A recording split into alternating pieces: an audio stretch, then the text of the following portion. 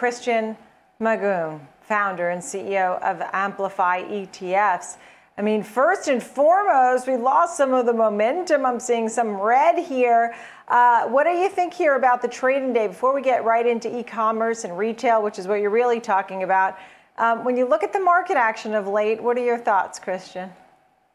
Yeah, Nicole, it seems like, it's been a little bit of a seesaw action, kind of a trading range recently. And it seems like we're going down to the lows again, a little bit of a risk off posture here. I think the market really doesn't know what to do with some of the data and Fed speak that we're hearing. Certainly we have the drum beats of inflation that are scaring people. So, this could be a summer of just kind of bumping up against the high end of the trading range and going back to the low and bouncing off of that.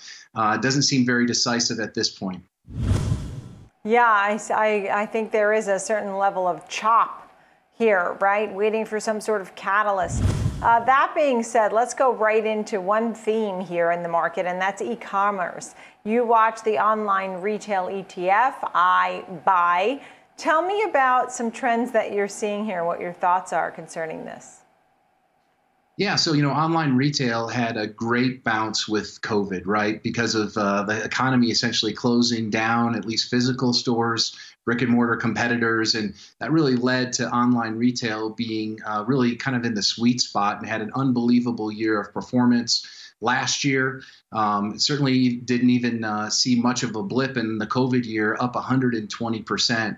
Now fast forward to this year, and investors are really excited naturally about the reopening of the economy. And we've certainly seen a surge in brick and mortar retail. In fact, if you go to the COVID lows, from the COVID lows in roughly around April of last year through earlier today, you can see that actually brick and mortar retail stocks have outperformed online retail stocks, which is quite unusual. We have our iBuy ETF, online retail ETF, that's been out for over 5 years. It's returned over 400% during that time. That compares to traditional retail in the form of XRT, returning only about 128%. So almost a 4x outperformance. So to see brick and mortar suddenly outperform from the COVID lows is a little surprising, but we think people are pretty excited about the reopening and maybe are forgetful about some of the woes with brick and mortar businesses, whether that's rising wage costs, physical store costs, their poor technology offerings. So we actually think right now could be a great time to go back and look at the online retailers.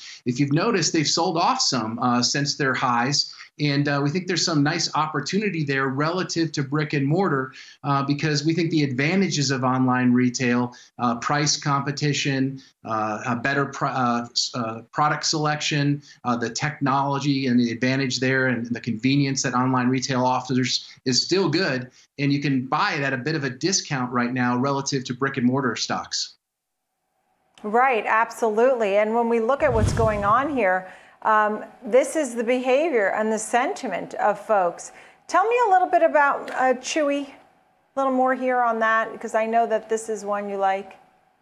Yeah, so Chewy's kind of a unique niche e-commerce player, and they really are focused in this pet care market. And it's been an unbelievable time for them. In the year of COVID, we saw about 10 years worth of pet adoptions happen in a single year. That in turn sent people online to buy pet meds, pet toys, etc. from Chewy, and they really benefited. And they've increased not only their user base, but their average cart sale. They've sold off some from their highs. We're about set to go into earnings for them, and we remain bullish on them. We think that one of the unique aspects of Chewy is they have a subscription-based business. So many people aren't super excited about going to the store to buy more cat litter or pet food. Instead, they'd rather do it online. And now through COVID, they were introduced to the convenience of Chewy. Chewy's monetizing that through their subscription business. They also have a fair amount of private label business that also benefits them. So we're bullish on Chewy here, not only as an individual stock, but a potential M&A play because niche brands like Chewy could be quite valuable and competed for going into the future as companies like Amazon and Walmart start to butt heads more and more in the e-commerce area. Yeah. Christian, great stuff. Thank you very, very much. Glad to have you on the show today, taking a look at these names. We appreciate it. Christian Thanks, Nicole. Magoon, founder and CEO of Amplify ETFs. Thank you.